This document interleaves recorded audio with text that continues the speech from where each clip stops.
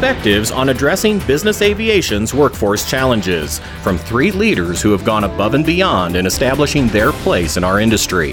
From the National Business Aviation Association, this is Flight Plan. I'm Rob Finfrock with your trusted source for business aviation news and information. Of all the challenges facing our industry, perhaps none is as vexing as the need to develop and nurture the next generation of business aviation professionals. For a fresh approach in addressing this issue, I'm pleased to welcome today 3 industry leaders who have earned accreditation through NBAA's Certified Aviation Manager Program. The CAM credential acknowledges qualified professionals committed to continuous development and higher standards of practice in leading flight departments and organizations that use business aircraft. We'll begin with Scott Rogers, CAM and Aviation Department Manager with Cryogenic Processors. Scott, before we look to the greater hiring situation in our industry, how has CAM accreditation helped you address challenges in your career? A long time ago, I had a principal tell me the company was going through some restructuring and doing some layoffs. And he told me, he says, no one is an essential employee. Everyone can be replaced. And I've never forgotten that. And what I took from that is that I had to take certain steps in my career to establish myself and make myself competitive into the future and ongoing. And that's one of the main reasons I thought that pursuing a CAM certification would essentially solidify me or establish my place in the industry. I'm finding that my peers are recognizing that and acknowledging that achievement, not only within our company, but within the industry. Other managers or other people, they see the CAM next to your name and they recognize a certain level of achievement with that. My companies also let me know that they appreciate the fact that I'm, continuing to better myself and do something proactive for the company to establish a higher level of service and accountability. And it's really a win-win for everybody. Carrie Wicht, CAM, is Aviation Manager at Harley-Davidson Motor Company. Personally, I feel that the accreditation makes me more valuable to my employer. It makes me more well-rounded. I would say that it helps me see and understand the big picture. I'm able to wear many hats and fill in when needed, and I'm not as focused on my own little corner of aviation, which is scheduling. So I think that helps me see the gaps in our industry and advocate for what is needed. My third guest is Lisa Archambault, CAM and Vice President, Facilitator, and Strategist for Service Elements. How has CAM accreditation helped you in your career, Lisa? I have some maintenance experience. I'm a pilot and, I've been scheduling, but the CAM brought it all together and just gave me a much greater depth of knowledge so that when we're working with our clients, they see those 3 letters and they know that it's not just a surface level of knowledge. And so it really kind of helps me with that. And of course, with our teams, because it's a small company, so we all work together to develop programs. But it's also helped me just get out there in the industry more. I've met so many people, oh, you're a CAM too, when did you take it? Or people who are interested in becoming a CAM. And so it's just helped widen my network, which is, of course, great professionally for moving ahead, but it's also a way we solve problems, because you hear about one department's issues and then you hear someone else's solutions. And so the more networking we can do, the better we can actually help other people as well as ourselves. We'll pick up on the importance of networking and addressing workforce challenges in a moment after this message from NBAA. NBAA Flight Plan listeners, your podcast is ready everywhere. You can download it from iTunes, ask your smart speaker to give you a listen, or hear it in any car with Apple's CarPlay. NBAA Flight Plan, available anytime, anywhere. We're back now with Carrie Wicht, Scott Rogers, and Lisa Archambault, and our conversation about addressing our industry's workforce challenges. Lisa, you mentioned how CAM accreditation helped you expand your professional network. I'd imagine workforce and staffing issues are a frequent topic of conversation. What tips do you have for navigating those challenges, especially in this era of high personnel turnover? There's a litany of things that have changed because of COVID, including the issues that you've mentioned, the return or the heightened staffing issues. You can't do things the way that you did when they were hired 10 years ago. And it's important that they know that as well. Making sure you share vision and keep people engaged. Talking with another department manager And she said, she's very good about shielding, and she's very proud of this, very good about shielding her team, her department from basically from the executive level, from these changing needs and from these, high demands and all of this. And she said, I really just want my people to concentrate on their jobs, flying the airplane, maintaining the airplane, dispatching the airplane. But the problem with that is the department wants to be in on it. We as people want to be useful. We're passionate about doing much more than just our jobs. Our jobs are not just to fly the plane or maintain it. Our jobs are customer service. And so people do want to be in on that and share that vision. And we also, you don't have to shield them from difficult tasks because we want challenges. So it's okay to share that with your team. It's not just okay. It's kind of necessary to bring them along and keep them engaged. And as far as changing management styles, people might say, well, no, I am who I am. But it might mean like having more conversations with your team. What are their ideas? How could things improve around here? What are their challenges from their view or their perspective? Again, we hear from so many people, hey, we're so short-staffed. I don't have time to do that. But the problem is if you don't take the time, you might lose people because you don't really know what's going on with them. Scott, what are your thoughts? The current environment we're working in, most people in the aviation industry recognize it now. There's a staffing issue, not just pilot shortage, but mechanics and everybody in the industry. And it's just simply because of the vacuum at the top. They're pulling our talents from corporate and maybe 135 operators up to the airlines. And because of that, we're having to find ways to staff our operations with often less experienced people than we may have looked at before. And there's a fine line there of these less experienced people. You want to help them get in the industry. You want to be able to mentor them and bring them in. But you can't rely on them too soon for too much because of their experience level. So there's this fine line that you have to balance on of when do you put someone in that PIC seat? When do you advance them up to another level?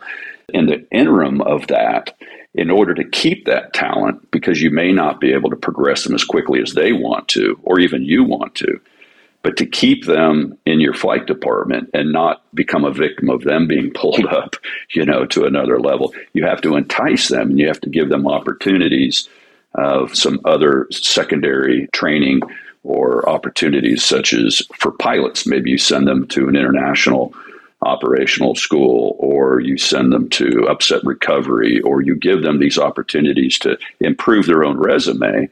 Of course, there's a fear there that you're going to train them to a point where someone else will hire them away from you. And if that happens, it happens. I mean, one of the things that I think, having worked my way up from the bottom from early years, one of the things you want is to kind of empower them, give them the opportunities that they're seeking. And many of them will appreciate that and try to find a way to, stay and repay. There are those that may not. But to retain the talent long enough to actually take advantage of it, you have to invest in them at some point. And you take the risk of training them beyond your operation, but you're kind of paying it forward. Scott, thank you for naming that, because I think empower is the word, and that's the type of flexibility we're talking about. And you're right. It may cost you more. You may lose them, but you may lose them if you don't offer those things. Carrie, how else can we address the current staffing difficulties in our industry? I agree with investing in the employees. I feel that is such a huge thing to do for your employees and your team. Show them their worth and keep pushing them to make themselves better, which in turn will also make your team stronger.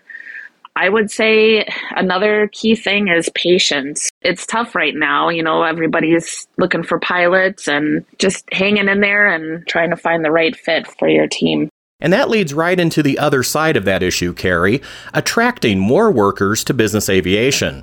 Are we doing enough to bring the next generation workforce to our industry? What can we do better? There are some corporate flight departments that are starting to use interns more. In turn, offering them on-the-job training, and then once they finish up with school, offering them a job then back at the company. There's always a ton of work that needs to be done, from book work to editing manuals, and having intern, that's teaching them on-the-job training, and it's also helping you out. I think it's important that as corporate flight departments that we get out there to the local high schools, to the trade schools, to the universities, try and invite them in and show them what corporate aviation is. Another thing is NBAA has their mentoring program. This would be a great way for you to give back to the industry and help find more people for us. Lisa, what do you think? I think, like Carrie said, internships, we're seeing more and more internships where businesses are intentionally going out to local high schools and trade schools. And I think the key is an intentional program. You're not just bringing them in and saying, well, yeah, we can always use more work. The really successful ones I've seen have actually said, okay, well, they spend this much time in the maintenance shop. They spend this much time, in the dispatch. They rotate through different aspects of a corporate flight department. And then some will go, further, either like Carrie said, and offer them jobs or offer them scholarships. Because if you're getting them in high school, if you can, offer them scholarships or training or something to go towards their college, that further cements the relationship. And kind of like the previous issue we were talking about, it's an investment and it's money, but if they come back to you, then it's a huge reward. And if we've just turned them on to business aviation, it's still a huge reward, even if they don't come back to your department. Scott? I don't think it's possible to do enough right now to attract that next generation. There's going to be a gap of several years, this vacuum of talent that we're going to have to get through before those that are just now getting the interest in aviation will actually get to the workforce or get into a position to enter into corporate aviation. It's going to take a while. There's going to be a vacuum, but I think that the way to get to them is the younger, the better. That's the challenge, is how do you spark that interest in them at a young age? Because if you get to them at a later age, they've already been influenced by other careers, and that they've found their way to this either because they have an aptitude for it or because something else didn't work out. And this is, they didn't have the drive and the fire necessarily to become a maintenance technician on it, an aircraft technician or a pilot. Not that that's a bad thing, because that's kind of how I ended up getting into it. Is it was a second career for me. I think it's important to get to them at a young age, and I know Oklahoma, which is where we're based, the state actually has a program where they go out to the high schools and they get to the high school kids, and they have this educational program that the state sponsors into the high schools. And I think that's a great way to do it. And if there's volunteers that can give the kids their first flight and spark that interest, I think that's the best way to get to the next generation. Speaking of the importance of education, Scott, what can those already in business aviation be doing to learn more skills to help them in their careers? Aviation, as in most industries, has a variety of different ways to get educated. There's the formal education, which almost everybody gets to some degree or another, whether it's college or trade schools or flight schools. Then there's secondary education, such as on-the-job training. Formal education is what most people would think of when talking about avenues of establishing a career. You got to go get that base education. And no doubt they're instrumental in developing a knowledge base in whatever field, but it's really only a starting point. As an aviation manager or someone that identifies industry talent for hiring or engaging with third-party vendors, the formal education is a baseline to work from. In those cases, the formal education simply checks a box that they're qualified. But when I evaluate talent, whether it's pilots or maintenance technicians or vendors, I look for what they've done since their baseline training. Have they continued with some sort of personal development as it relates to the industry? And are they actively searching for opportunities that'll broaden their experience?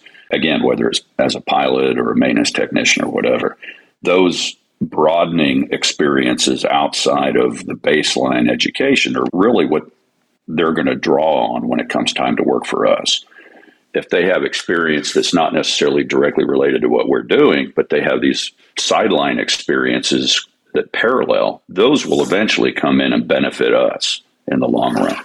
I think that the secondary educations have a lot to do with getting outside your comfort levels. You're taking on new challenges or forcing yourself into a new learning environment, which over time makes you more comfortable with a wider variety of knowledge and experience. Lisa, what educational opportunities do you recommend?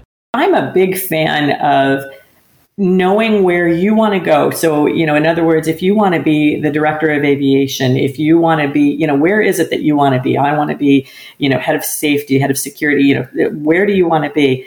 And then talk to people who are there. Mentors, in other words. And it doesn't have to be, the NBAA has a great mentorship program, but it could also just be connecting with someone. Especially as a CAM, like I said, one thing that has really helped me is it's just opened up a huge network. So, when people ask me, hey, I'm looking to be this, my first thought is, oh, you know who you should talk to? And I know our industry is full of people who want to help, who want to give back. The education that you need really depends on the role that you want to play. So the CAM is one, and I highly recommend it to anybody who's interested, but you don't need to stop there. Find out where you want to be, talk to someone who's in that position. And I don't mean, in your company necessarily. It could be anyone, halfway across the world. Find out what they did to get there. And if you talk to a couple of people who've, this is how I became aviation manager. And then you start to build your educational resources so that you follow sort of similar paths. Carrie, what do you think? I have done a few PDP courses that are offered by NBAA, just recurrent training through Universal, Jeppesen, just anywhere where I can continue to learn more. I really do think, though, what Lisa said, like if you find your path, what you want to focus on, that'll make it a lot easier to find these educational opportunities. You need to have a plan and a focus as far as where you want to go. There's so many different paths you can take within corporate aviation.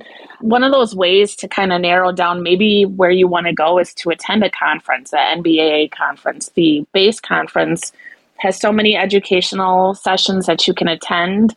And by attending one of those sessions, that might give you the spark that you need to kind of narrow down where you want to go on this corporate aviation journey. Carrie just mentioned NBAA's professional development program, which helps business aviation professionals advance in their careers by preparing them for management roles within their companies. Learn more at nbaa.org/PDP. And for the latest developments about the evolving workforce and hiring situation across our industry, check out nbaa.org/workforce. You can also learn more about accreditation as a certified aviation manager by visiting nbaa.org/CAM. And that's the latest from the National Business Aviation Association. Remember, you can subscribe to all Flight Plan episodes at Apple Podcasts, Google Podcasts, and Spotify, or wherever you find your favorite podcasts, including by asking your virtual assistant or connected device. Of course, you can also download Flight Plan directly from nbaa.org. I'm Rob Finfrock. Thanks for listening, and join us next time for a new episode of Flight Plan.